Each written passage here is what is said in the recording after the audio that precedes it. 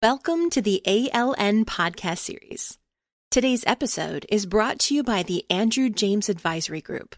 AJAG provides training in the ISO 55000 standard, and our world-class training qualifies students to take the ALN A55K certification exam, an industry recognition of an individual's knowledge of the standard. Certified individuals add value to any organization's asset management initiatives. Realizing your ISO 55000 vision need not be painful. Visit us at www.andrewjamesadvisory.com to see how we can help.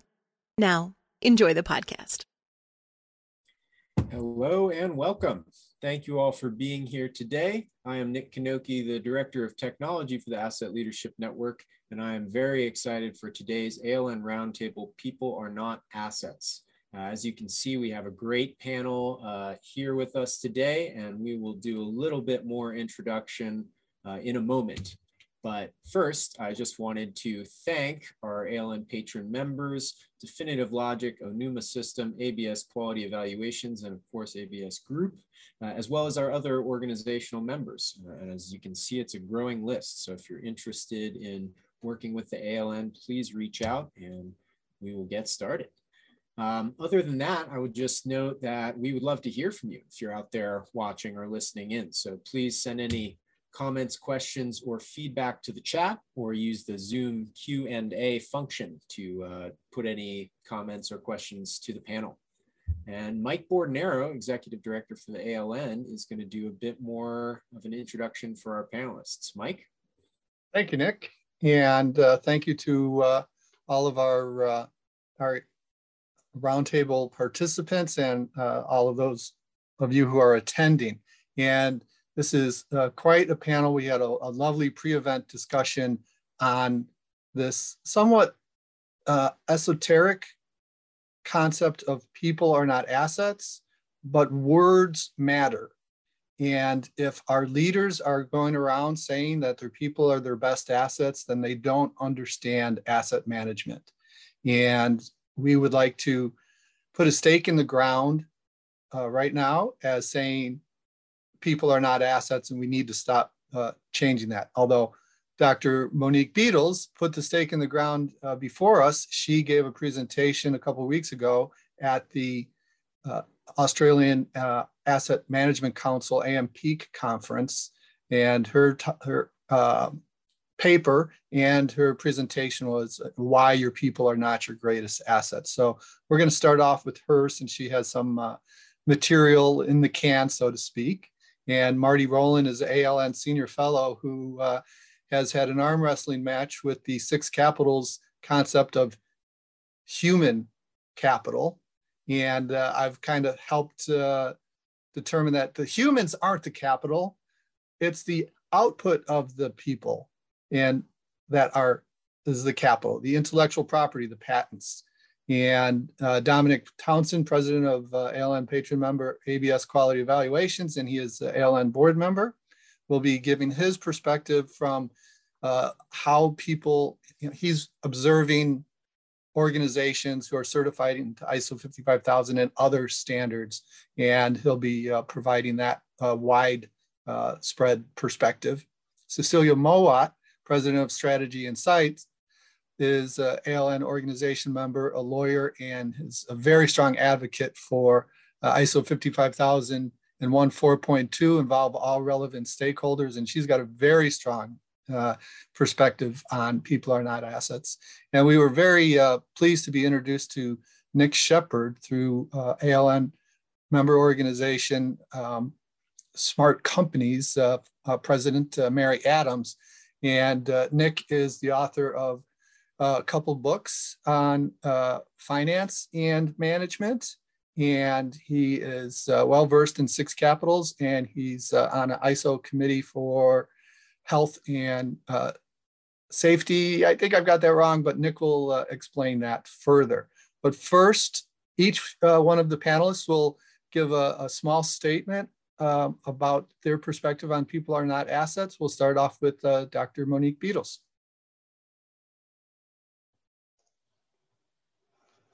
Thanks, Mike. Good morning, everyone. I say good morning because I'm coming to you from Brisbane, Australia. So it's lovely to be part of this conversation. So thank you for the invitation. As Mike has mentioned, I've recently presented a paper to our asset management conference here in Australia, and really around this topic. And why it's important to me is that most of the work that I do is at the senior leadership level with boards and executive teams, and I do leadership coaching and development of leaders who are asset management professionals. And so it's really important that we make a distinction between people and things. But we understand that people are not things, and therefore that people are not assets, because that's really important to the way we make decisions, the way we treat people as leaders, and also the way we develop our leadership capabilities, because our technical skills are not enough, our business perspective is not enough. We need to take a human approach if we're going to get the best from people and if we're going to do our best work. So in the paper, I talk about that legal and grammatical distinction between people and things, and part of that, part of what's important to understand about that, in particularly the way we talk about asset management, realizing value from assets, is that assets have value only for their utility, for what we can get from them, but people have value in their own right, inherent value. So an asset is a means to an end, but a person is an end in themselves.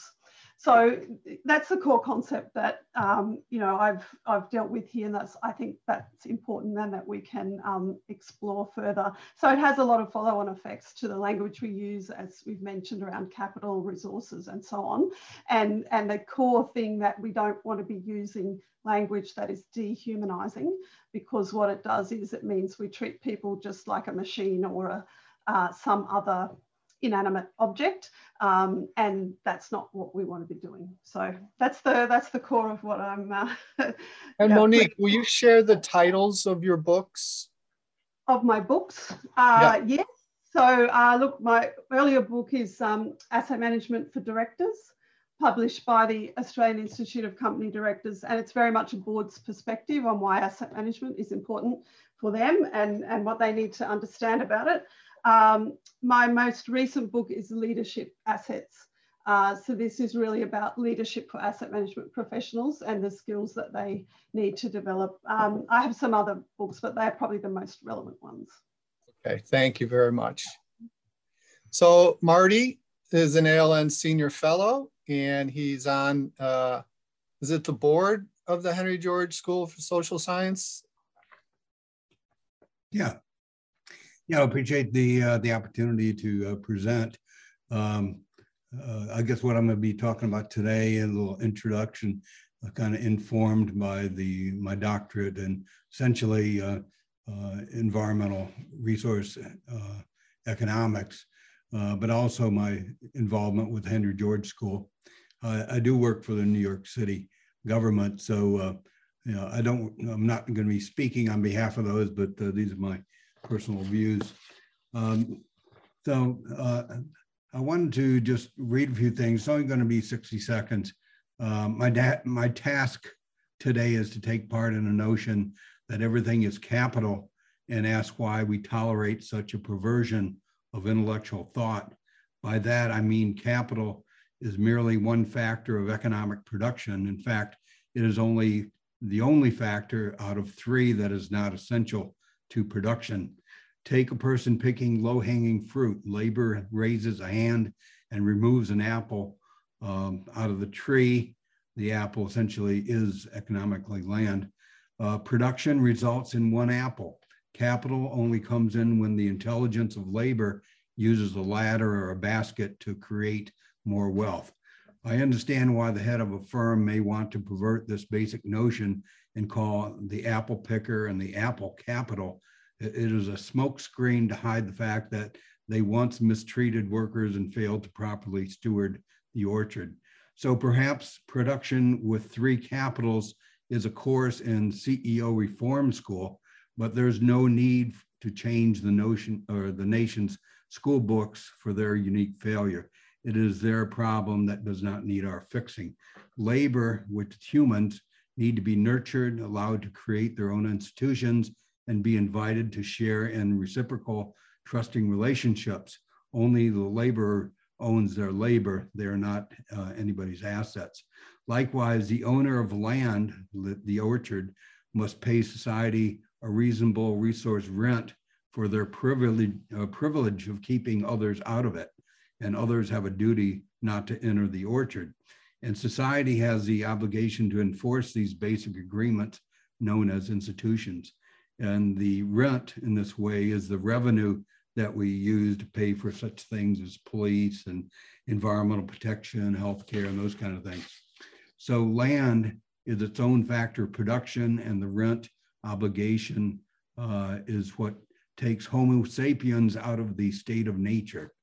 We all know that the titans of industry will not do that, take humans out of state of nature while calling everything capital when there's no obligation to nature and people. There's a need for clarity, not obscuration.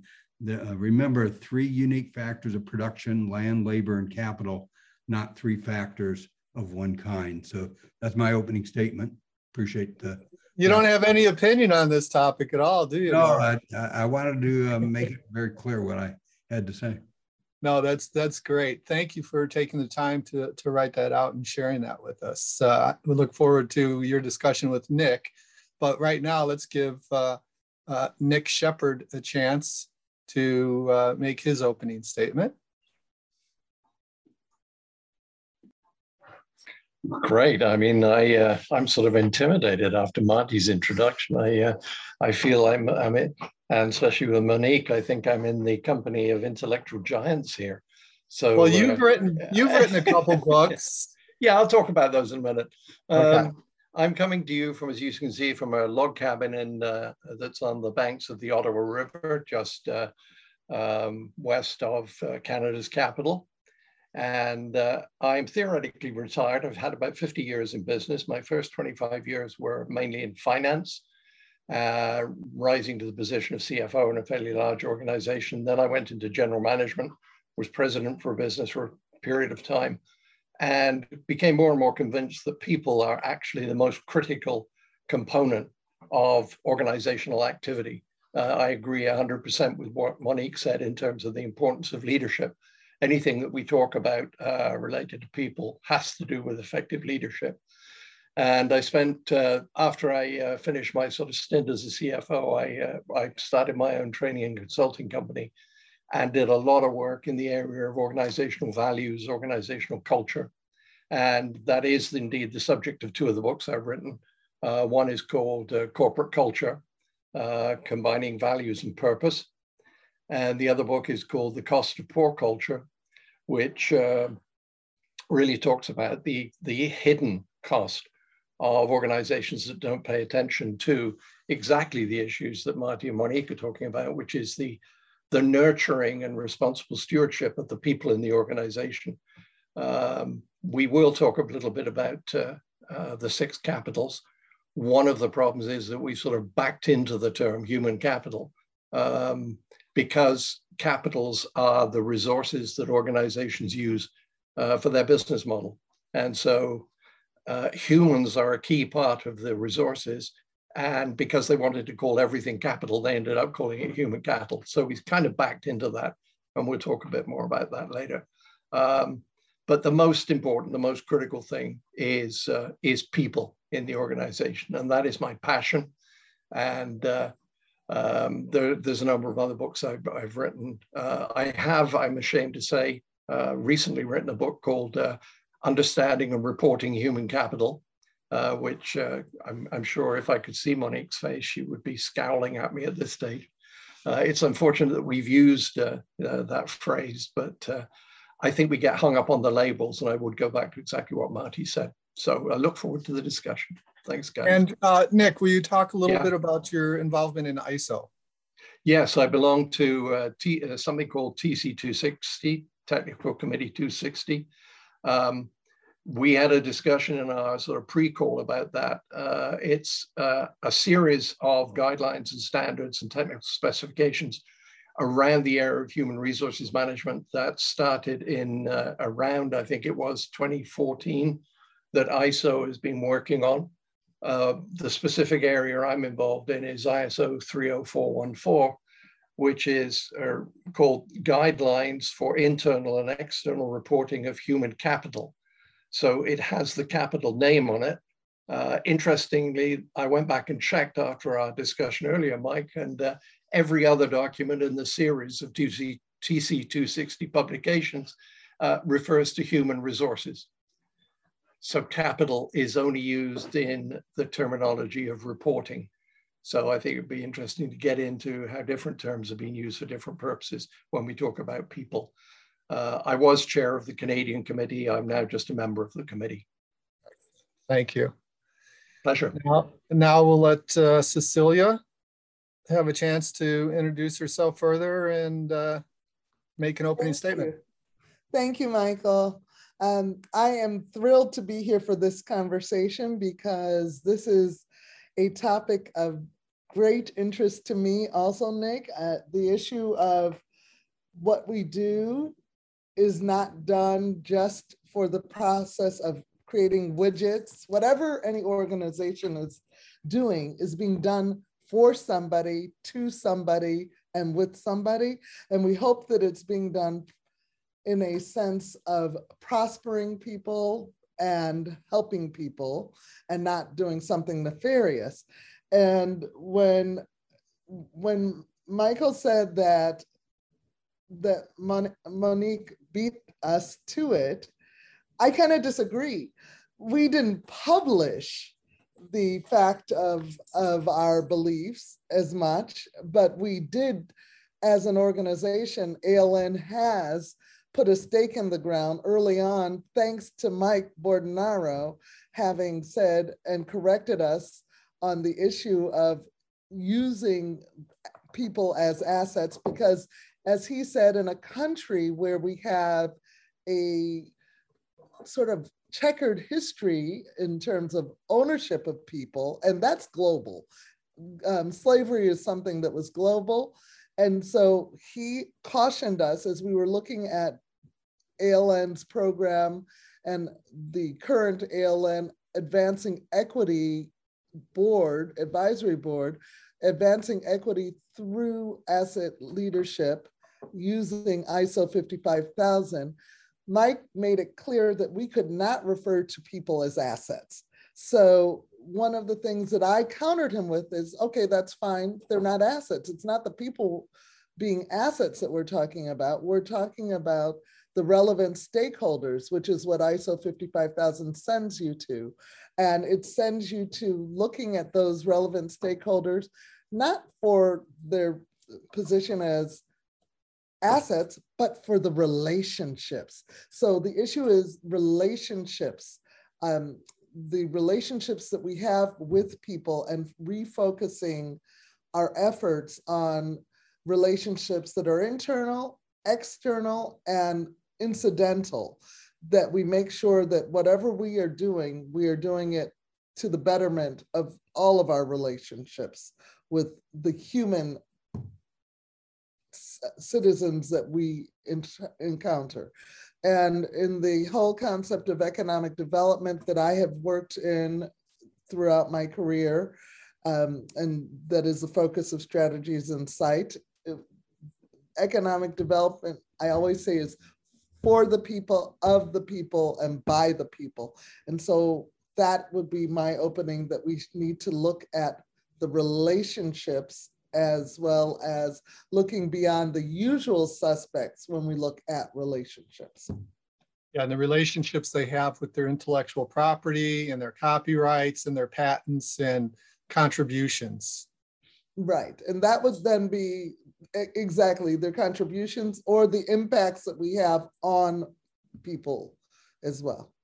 Yes, thank you, Cecilia. You're welcome. And Dominic.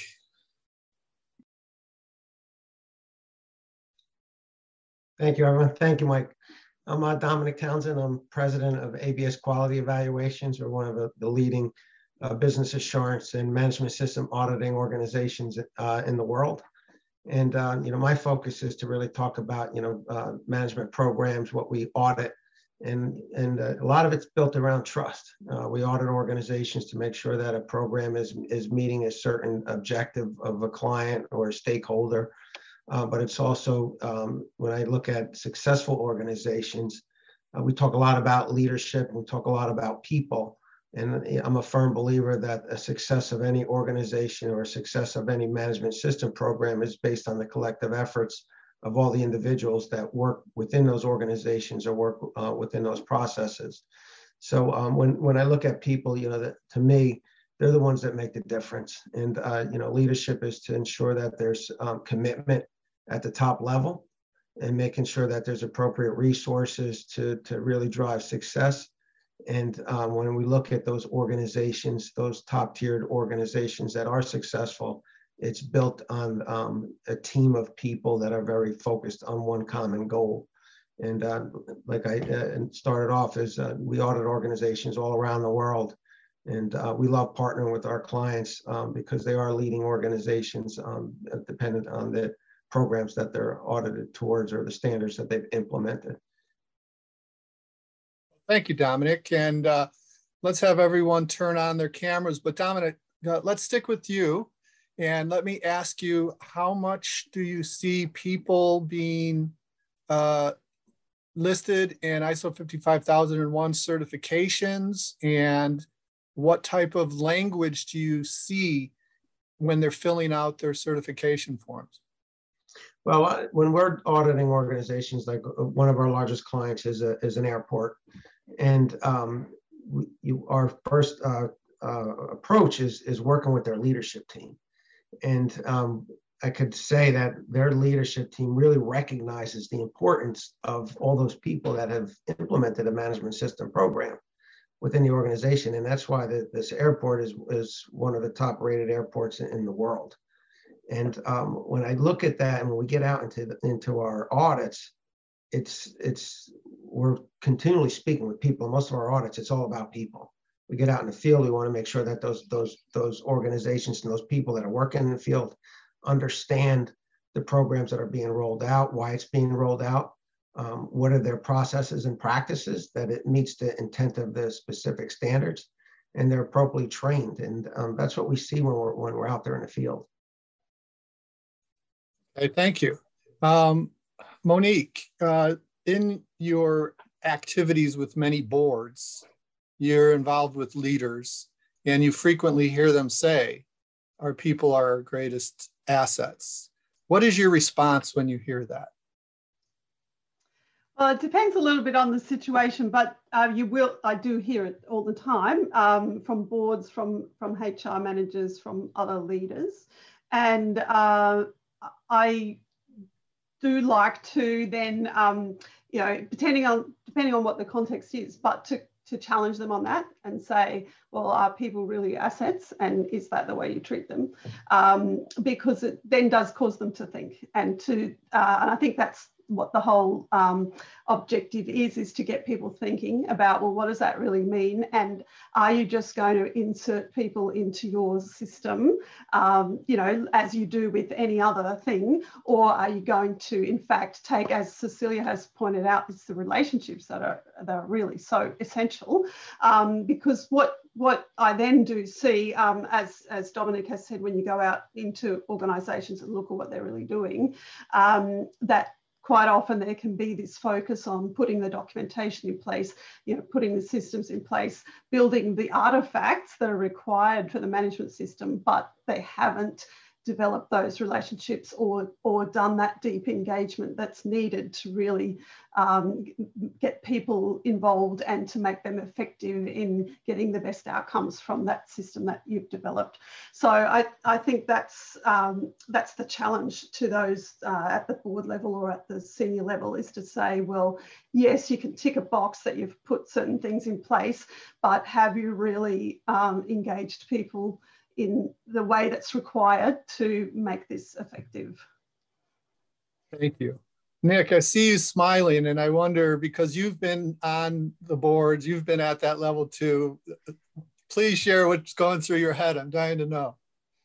Well, I think it's a couple of things that are fascinating. One is you have to go back, and it's part of what Marty talked about, I think, is that, and this to a degree, I think ties back to the use of human capital in the integrated reporting in the 6 capitals. We're coming from a mindset where sort of the classic men, machines, and money was the business model. So that has a number of issues with it in terms of terminology and labels, obviously.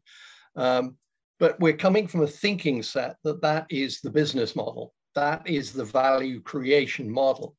And so if you think about the underlying reality that's taken place, value creation no longer comes from machines. Value creation comes from people. And so we're having to get our head around the dynamic that you cannot treat people like machines. So all of the thinking that we had in the past about how you plan work, how you manage work, how you do work, machines are wonderful. They pretty much follow instructions. But people don't. People think for themselves. People want to contribute. People want to build those relationships. And so our method of dealing with them is going to be profoundly different. And we have to learn that. So although we've got these labels like assets, and in a way I can understand, I can see, I was interested in Monique's reply. I'm not sure I would get that upset with people who put the wrong labels on it, providing they understand the underlying issue that Monique is talking about. To me, that's the most important issue. And I think Cecilia may have mentioned it, is the whole issue to me, and we talked about this in the pre-discussion, is the whole issue of responsible stewardship, right? Because if you think about what we're accountable for as leaders of organizations, it's for responsible stewardship. Now you've got a whole different umbrella, because what you've got now is that works for the environment. If you exercise responsible stewardship, you're going to be doing the right things for the environment and climate change. Likewise, you're going to do the right things for people. And people, as you say, are the drivers. I mean, everything, if you think about it, and this is where the financial background is to a degree my driver, you've got cash. What do you use it for? Well, you used to use it to buy machines. Now you use it to pay people. And the fact is, people create all of the other things that you need to create value. People build relationships with suppliers, people build relationships with each other, people build relationships with customers, they build relationships with regulators. And so your machine, your engine, I mean, the whole creativity of an organization is people, and really responsible stewardship of people, in the same way that I don't think you treat every asset the same way. I think you use a different set of rules when you're talking about people as part of the business model. And in our pre-event discussion, Monique brought up the fact that in the 1970s, 90% of the value of Wall Street was in physical assets. Now 90% is in intellectual property, copyrights, patents, and other intangible assets. And the 6 Capitals movement was a good-hearted effort to break things down instead of only looking at the bottom line, to look at other things. And it was directed towards the financial market, the finance industry. So it made sense to think in terms of different forms of capital.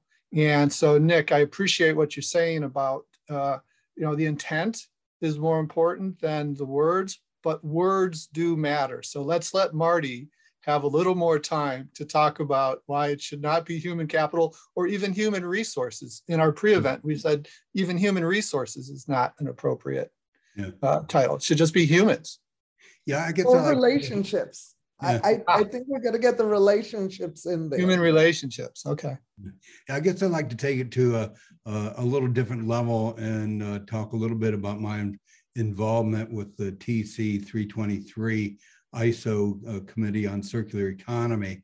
Recently, I was able to get the standard that I wrote in ASTM on infrastructure management inserted into the circular economy draft standard as a complementary method.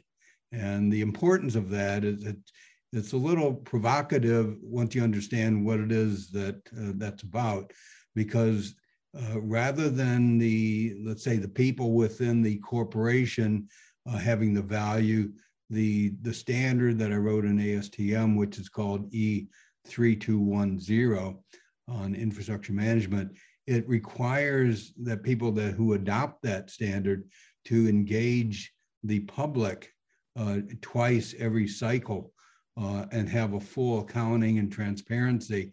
So if a city, for example, took that standard and was really honest and upfront and where the money comes from and where it goes, there's two opportunities for the public to have input. And I think everybody knows when the city typically has a public hearing, or the state or EPA, they already know what they're going to say. So they just go there. Somebody could be screaming from the back of the room, and they're not going to change what it is on their sheet of paper. So it's a little provocative to have a standard that actually requires to listen to what people say and really have some input on, we want X, Y, and Z. This is what our budget is. Where could we get the extra money to do what it is that we need to do? Well, let's knock out and drag out where the money actually comes from. Maybe there's better ways of doing things. So I guess I'm taking it to a different level of not the people within the organization that's creating the value, but people who are on the receiving end and paying for things, having some input. Cecilia, that's a perfect that's a segue to me. That's a segue to me because, again, the relevant stakeholders, ISO 55001 4.2 says that we must consider the relevant stakeholders. And my cry always is, please, please broaden your definition of relevant. And relevant means anybody that you are affecting, anybody that comes into contact with your organization's mission and activities. And so when Marty does his standard, it says, let's formalize the discussions with your external stakeholders. This is critical. And I think organizations are moving more and more towards this as we look at companies that stop and say, wait a minute, we are citizens. Corporations have a legal status as a citizen of the communities in which they reside and operate. And Nick, when you were speaking in terms of the man, the machine, and money, we are now moving more into the concept of corporate social responsibility, ESG with the environmental and social governance, and marrying what is the business mission and who is the business mission intended to benefit, and how are we measuring both benefits and risk mitigation on detriments to those that we come in contact with, whether they're internal or external. And so this is critical that we start thinking this way. I wanted to ask Nick as a CFO, because one of the things that we have struggled with, and in our conversations with Mary Adams, we did discuss this issue of return on investment does not have to just be quantitative. We need to start creating our measurements for qualitative returns that bring shareholder value in a different sense, because we look at the shareholder value model, it's only going to say what's in the marketplace on Wall Street. That doesn't get Main Street. And we need to get to a return on impact, the big I, supersize I, from every organization. And I'm wondering what you as a CFO, Nick, think about that. And then I also want to counter your comment of people. We've got to be careful, because in a world where AI, artificial intelligence, is creeping up and we're using robots, we still have to remember that people program robots. But artificial intelligence, what do we think? We can go into that a bit too. Throwing it back to you and Monique to talk about.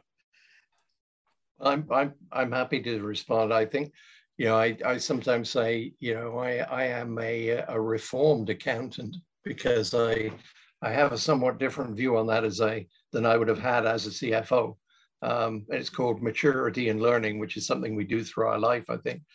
I think when we talk about stakeholders, one of the very interesting things that's actually in progress right now, there's been a whole bunch of changes go on in this integrated reporting framework that started in the UK, in fact, in 2011, I think, and came out with its first framework in 2013.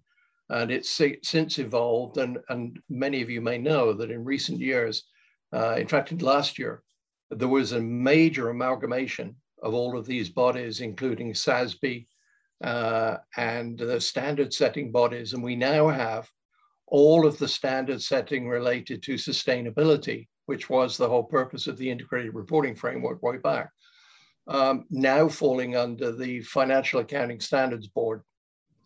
And I asked a question of that board recently about, well, hang on a minute, one of the key issues that was discussed when we were talking about sustainability and multiple capitals was a stakeholder view of the evaluation of what we should be reporting, what we're accountable for in terms of the conduct of our organization. And there's a process in there called materiality, which you're supposed to do is to go through and determine what is material for stakeholders. The European view is that they think something called double materiality is critical because it takes into account not only what's important to the financial stakeholders, but to all other stakeholders whose concerns are part of the organization. In a recent conversation a couple of weeks ago I had with the people that are putting this amalgamated group together under FASB, they are pushing to go back to single materiality because the reporting goal is principally for Wall Street and the financial community. And I think it's going to be very, very interesting to see where that goes, because I think it has a danger of a major retrogressive step. So to that end, Nick, yeah. So to that end, that's very scary in one sense, because progress was being made and then now progress is going to go backwards because people don't know what to do with it. And they're a little nervous about creating new metrics. But just like we create metrics and pull out of air goodwill, and Ron Lurie asked the question, why isn't the potential of humans to create value in the form of IP and related intangible assets rather than the people per se, a form of capital that increases the economic value of the enterprise? Well, we found ways to create goodwill figures that we plucked out of thin air. So why can't we create a goodwill for how well we impact the materiality of our actions on all stakeholders? Why can't we work on that kind of creation? Are we that lazy? Well, part of the problem is, I think, is there is so much strength in the financial community that it exercises so much leverage under the process. I think that's a difficulty. And there's something called intangible assets. Let's throw another term out there. And what has happened, as Monique pointed out, is that we've seen this flip from 10% intangible, 90% tangible to the other way around right now. Every time you spend money to invest in people, to help people grow and develop and learn and build relationships, accountants consider that an expense. It's written off.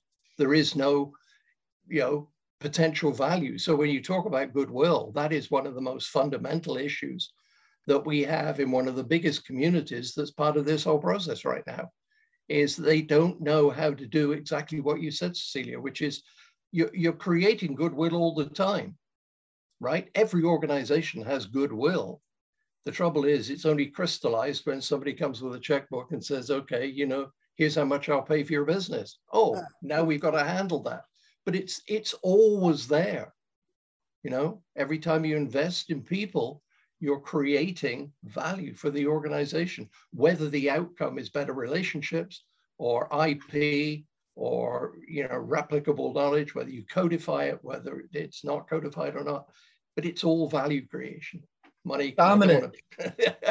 Dominic, what do you see organizations reporting in terms of how they're measuring the value of their people? I have a little bit of a different perspective. And Cecilia, you hit something that's really important, ESG.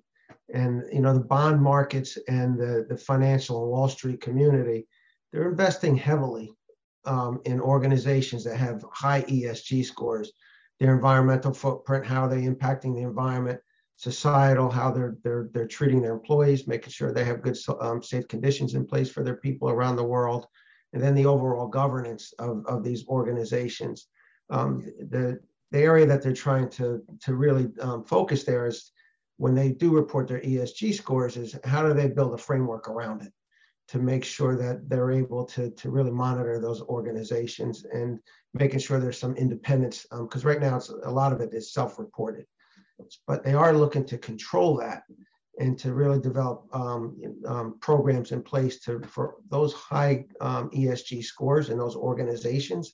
And we're going to find over time that those organizations that are really driving in good environmental practices, treating their employees very well, and then have the overall governance to making sure that they're meeting their obligations are going to be really good organizations. And you're going to see the financial communities investing in those organizations. So my spin on that is a little different. And I do see that over time, that it's going to be very positive for people as well as those organizations. I think the time reference is actually important. This is the Asset Leadership Network, and the people we engage with are wonderful, just 100%. It's incredible. But we're the leaders. Not everybody else is thinking like this. So what kind of phrase can we develop to replace people are our greatest assets? Is there anything that people can suggest or recommend? Now, you didn't like my social, the relationships, the relationships. Yes, I did. Restate you want that? Somebody else to say it? Okay. No, you can restate it. And Cecilia, it's interesting the way you say that, because of course originally it was human relations, and then it was changed to become human resources, and it really, I think that was a backward step, because what it means is, like Dominic has mentioned, scores for this and that and the other. We're trying to reduce everything to a number, but it's fundamentally more complex than that. So yes, quantitative measures are useful and they allow us to make comparisons, in a more easy way, but they don't tell you the whole story.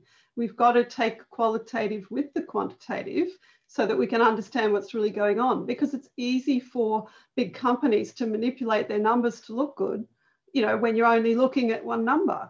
But how do we understand what's really going on? So I think that's where, and this is what, as you've said, Nick, yes, we've tried to convert this all into something that can be understood within the existing accounting framework. But why do we need to do that?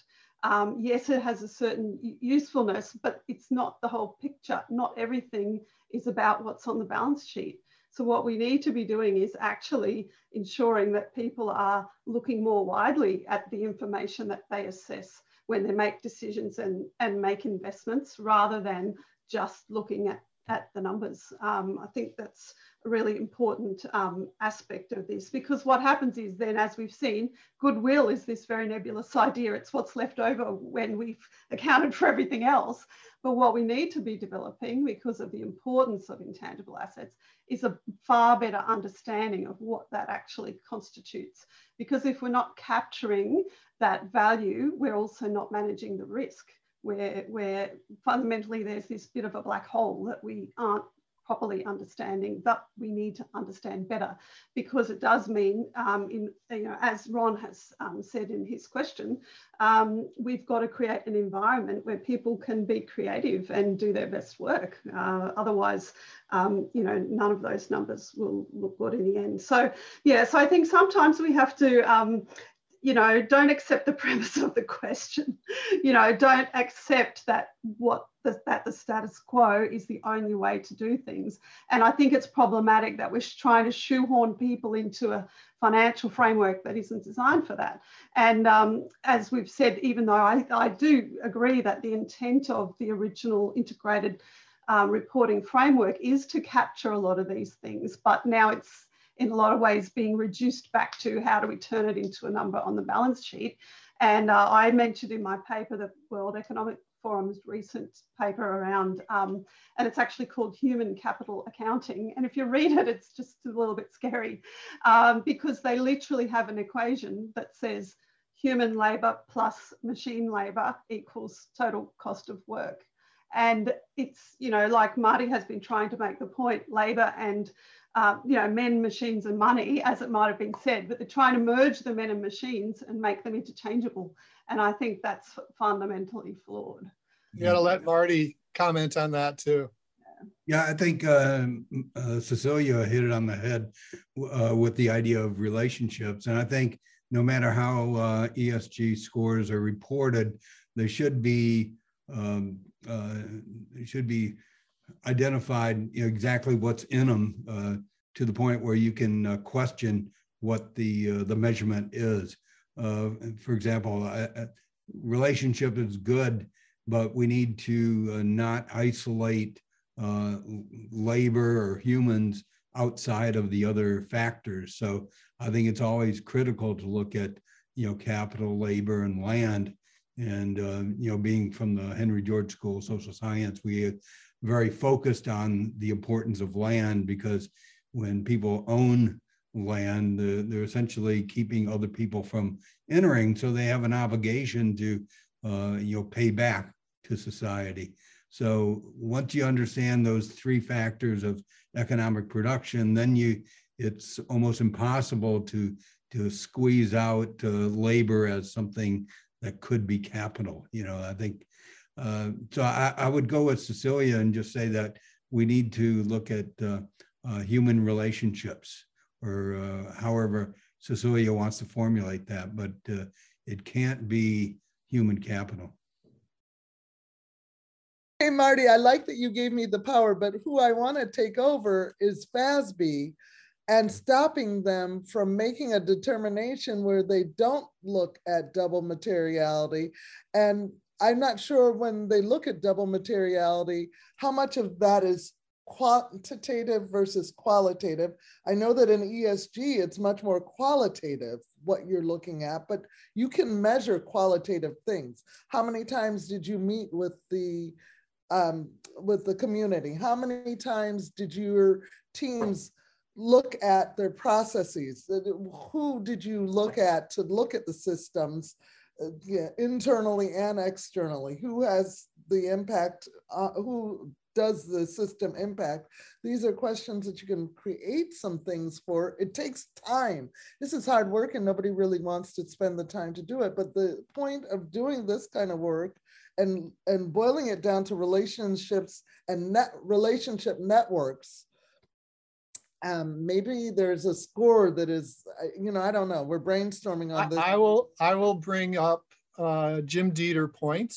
Our CEO is an avid baseball fan, and he is quite aware of the fact that sabermetrics, the introduction of measuring players to an infinitesimal level, has dramatically changed the game. And now there is a way that they have a rating. Jim, if you could type it into the chat, that would be great, where they take the average of all the first basemen, what's their batting average, what's their errors, how many runs have they scored, etc.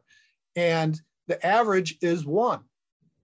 And your own rating could be 1.1, which means you're above average, or you could be 0.90, which would mean you're below average. So it is measuring people by numbers, but it's giving everybody a fair chance. No, it's not? Okay, Nick.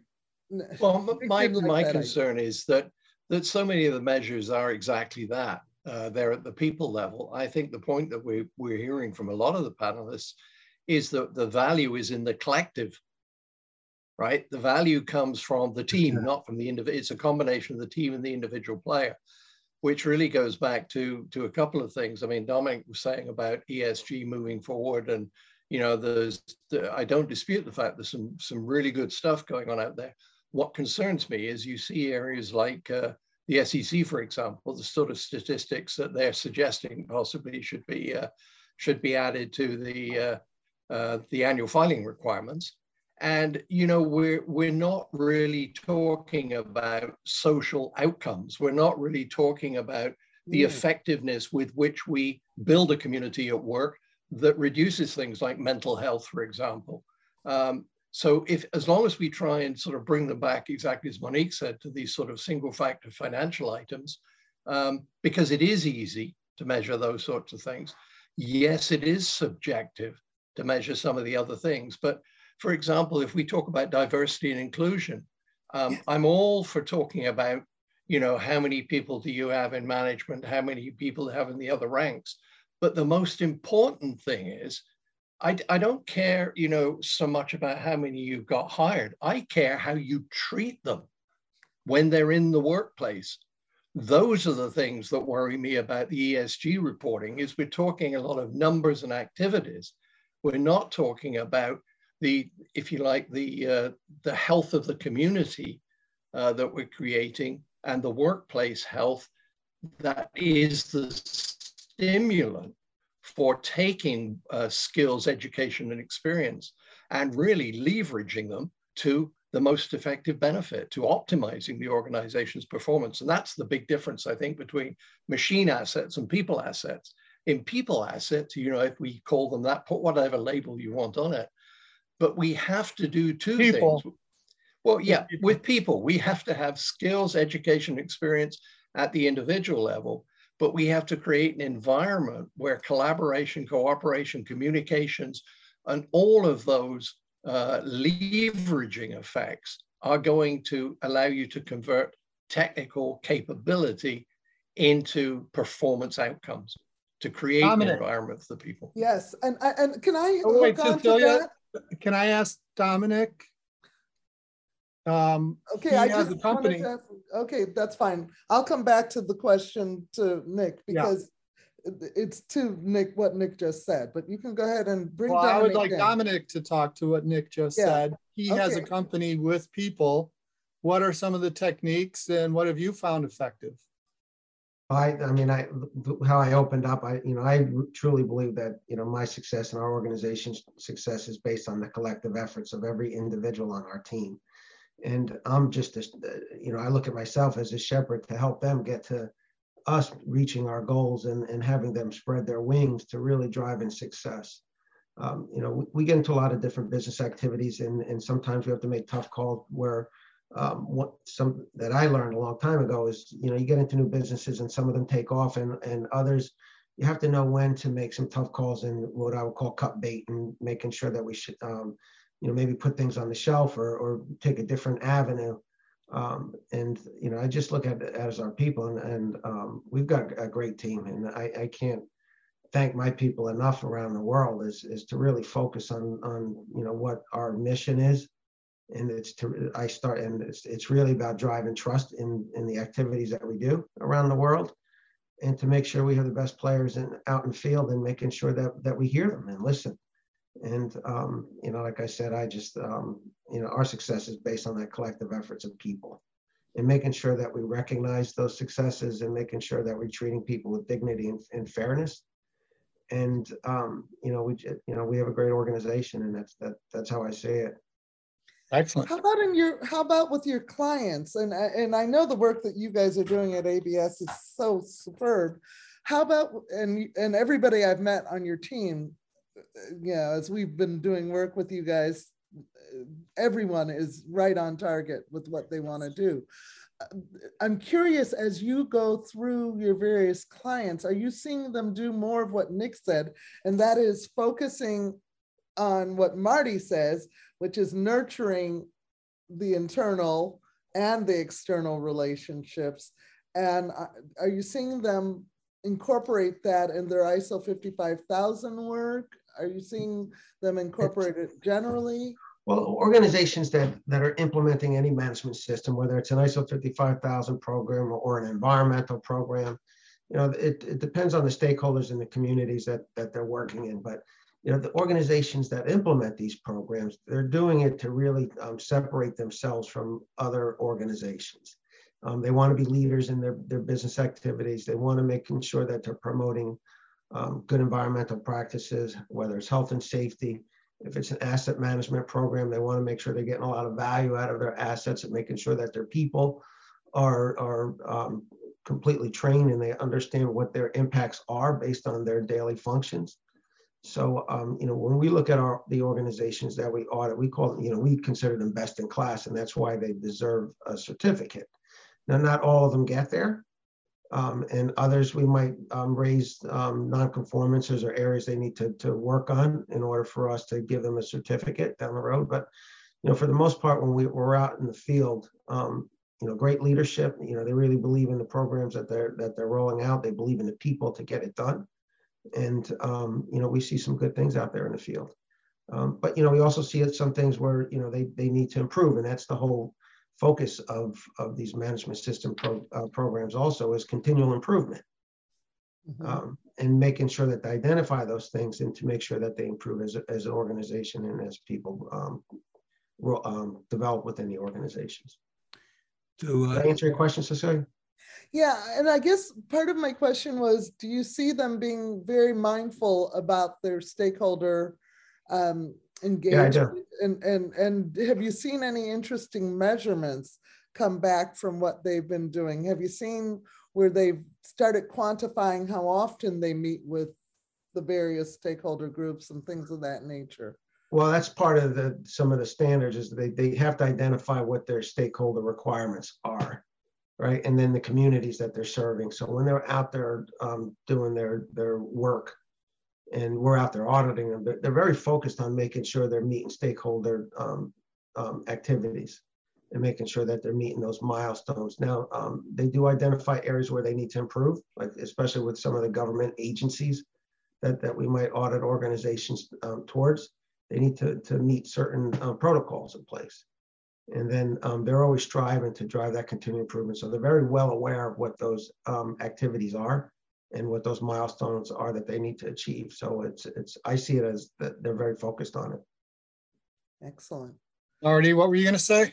Yeah, I guess I was looking at the clock and I was saying that my suggestion for what we do coming out of this is that we look at the practical and intellectual heft that we have among us to reach out to those organizations that are going off the rails. I think I heard FASB was trying to do something that is going against what we're trying to say here.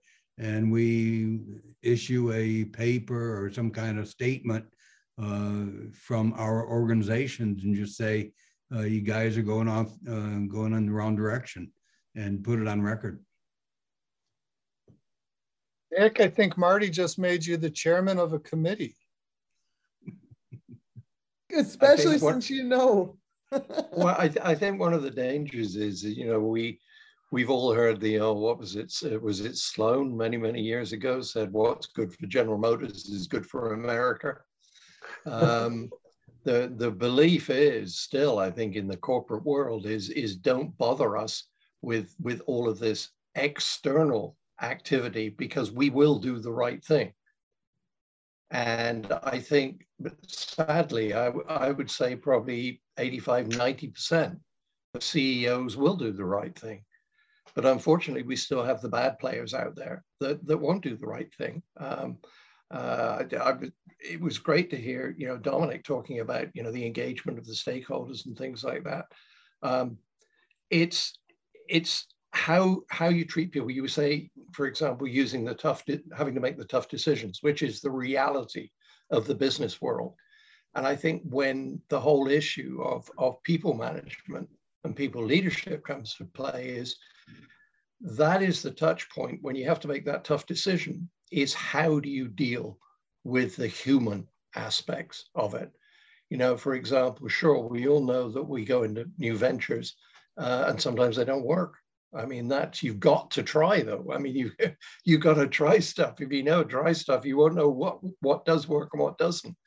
But if you bring people, trusting people, as you use the term, trusting people along as part of the journey, then you've got to reward that in terms of, okay, we stuck with you through this venture. Now, don't just cast us aside as a result of that venture. You know, how are we going to now work together so we can reintegrate back into the business or do something different or get retrained? But it's that whole focus on how do you deal with the tough decisions related to people as human beings. Monique was going to say something. I saw you thinking out loud. That's all right. It's just Dominic. It was great to hear what you said, but it sounds as though... before we go on, I would like to say that this is too good to end, but we're experimenting with an evening program. So I'd like Nick Kanoki to provide a formal end and then let everybody make closing statements. And I bet you some of the best discussion will come when all the pressure's off, the formal session is over, and then we can talk amongst ourselves. Yep, sorry to cut you off, Monique. We'll get right back to you. But before that, we just wanted to, again, thank everyone for attending today's session and thank our great panel for being here today and providing such interesting discussion on an important topic. And we also, of course, want to thank our patron members, especially ABS Quality Evaluations for Dominic's participation here today and on other ALN programming, and organizational members as well. Exciting news in the US TAG world, release of a new campus website. You can learn about that more in our newsletter on our website or by visiting assetmanagementusa.org. And that's just one of many exciting things going on with our organizational members. So please reach out if you're interested in working more with the ALN. And with that, pass it back to Mike Bordenero. So thank you to our audience members. And if you need to go take care of children or have dinner, go right ahead. So now back to you, Monique. Sorry to have to cut you off. Yeah, we're still recording. Yes, we're still recording. Yeah, no worries at all. I was just going to ask in response to what Dominic had said earlier, that it sounds as though, and please correct me if I'm wrong, it sounds as though the companies that you're dealing with have voluntarily chosen to implement these management systems and they're pursuing it as a way of competitive advantage or quality improvement. In Australia, we have a number of state governments who have mandated certification or alignment to ISO 55001 or a similar system, particularly for government entities and in certain industries. I believe there's some other jurisdictions around the world, I think the Netherlands, perhaps some other European countries, South Africa, where it's likewise mandated. And so I think there can be a bit of a difference because then you've got some companies who are in fact starting right at the very beginning at a very low level of maturity. They've been given a deadline by which they have to do this certification. And so they're really trying to tick the box and meet the minimum requirements, and that don't necessarily, you're not necessarily seeing what you've reflected there, which is, you know, companies who are already ahead of the game wanting to get better. Certainly I see some of that in my work, but it's not always the case, it's particularly in a context where it has been mandated. I guess that's, yeah. And you know, Monique, you're right to a point. You know, there are certain industries that do mandate it, like aerospace, the medical device community to sell your product in certain market segments, automotive, of course. But there's a lot of oversight that goes along with it. You know, the accreditation bodies, they're out there auditing us as well as getting out and witnessing some of those clients. And, you know, they're also very focused on if there's recalls coming into place or in the, let's say the automotive industry, if there's products that are being delivered that aren't meeting specific quality objectives or environmental objectives, there's a lot of oversight to those organizations. So, it does depend on the client, and it also, it depends on the auditing organizations themselves, right? So it's very important. When I look at ABS and ourselves, it's, I also talked about trust, right? And it's one lie destroys 1,000 truths.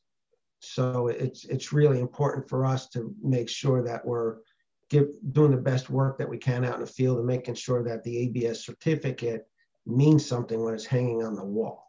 But there are other organizations that might look at things differently. But I think when you look at the overall certification market, most of those organizations want to do a good job. The focus is continual improvement. They want to make sure they're getting better. Us as auditing organizations are supposed to be evaluating that, and our non-conformances that we raise drives them towards that. And then we also see, and I was just out at a client, I'll give you a real life example. We're bidding on a client in Mexico, and the reason that they're coming to us is they felt that the auditing organizations that they've used has kind of gotten to its end of life. Like they're not feeling like they're getting enough value any longer. They want a new set of eyes in there. So it's, those type of organizations is what I really call those best in class organizations. They really believe in it. They want to drive and be excellent. And, that's what we try to focus on. Well, also, it's interesting that in your clients that are in Latin America, Dominique, because they were mandated, especially in the utilities, the electrical utilities and the like, they've been mandated in Chile and Brazil and other places to use ISO 55000. And what they have found is that they have had positive increases in how they interact with relevant stakeholders and expansion of the term relevant, and doing things like Marty said in terms of being mindful and intentional about the meetings that they schedule and having ongoing meetings so that they are getting a broader perspective on managing risk, and they are finding higher quality and higher acceptance in their communities in terms of the work that they do. And so it's generating a different level of return for them that is a qualitative return, again, on their role as corporate citizens. Yeah. And so we've got to think about this as maybe a citizenship, because the question is, as a corporate citizen, what are you doing to make an impact in the world? Not just your particular mission. What is your mission towards? And how are you creating that? Yeah. And to Nick's point, if we're not doing it so that everybody is going to Marty's orchard, and we're not fertilizing so that every plant and seedling grows, we're not going to get that. Yeah. And so you're right. I mean, because if you're not engaged with the stakeholders, things change over time. So you really need to be plugged in of what those changes are. If there's new regulations that are coming out, you get a new competitive environment. And I always believe when you got new competitors come into the space, the rules of engagement change. So you really need to make sure that you're very plugged in. I think, it's very interesting when you talk about when things change and staying in touch with the stakeholders. I think that's one of the things that the years of sort of team development stuff taught me in business is that, we often think of team development as a linear focus. It's the 4-step, storming, norming, conforming. I forget what the 4 steps were, but what you actually learn in business is not static. You can't linear team build. Team build is something that changes every time the dynamics of the human beings in the team change. So, it's like a sports team. It's like any other collective group of people. There is a uniqueness into the interaction between the people in the collective. And so, absolutely you have to be out there constantly changing because, the players are changing in your customer stakeholders, your supplier stakeholders, regulator stakeholders. How many people make that mistake because they They just sort of keep regulators at arm's length versus keeping up with what's the thinking, how is it changing, where are they going? Yeah, absolutely. Well, one of the things that all of this points to, as far as I'm concerned, is the value of ISO 55000 and being certified or following the guidance of ISO 55001. Because if you follow the simple steps, you start to begin to address all these things. And that's first time I read it, I was like, this is it. This is great. And the creation of the Asset Leadership Network was to promote ISO 55000 in the US. And it is leading to these kinds of discussions, which I find very fascinating. And we are on the leading edge. And us having these discussions, having it on record,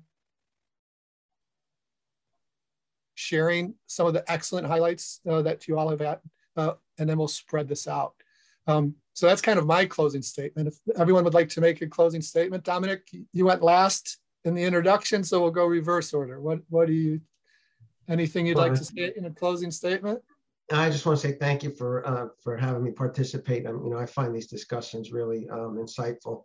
I learn a lot myself, and to me, it's all about people, and you treat people with dignity and fairness, and really believe in their abilities and give them the freedom to act.